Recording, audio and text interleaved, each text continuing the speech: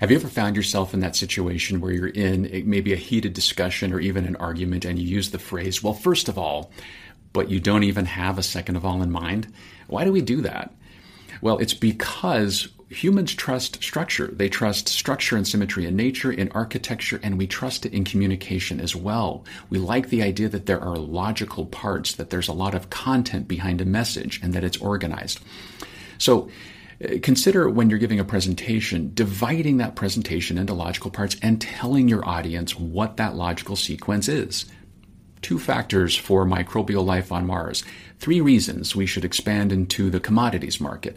Obviously, your content is really important, but signaling that structure, that organization, really establishes a sense that you have control of the message, and it makes your trust, your ethos, skyrocket. You could even use this in a job interview. Why are you a good fit for this company? Well, 3 reasons primarily. First, second, third. Notice how the content needs to be good, but when you add that structure, you add trust, control, ethos. Try it out.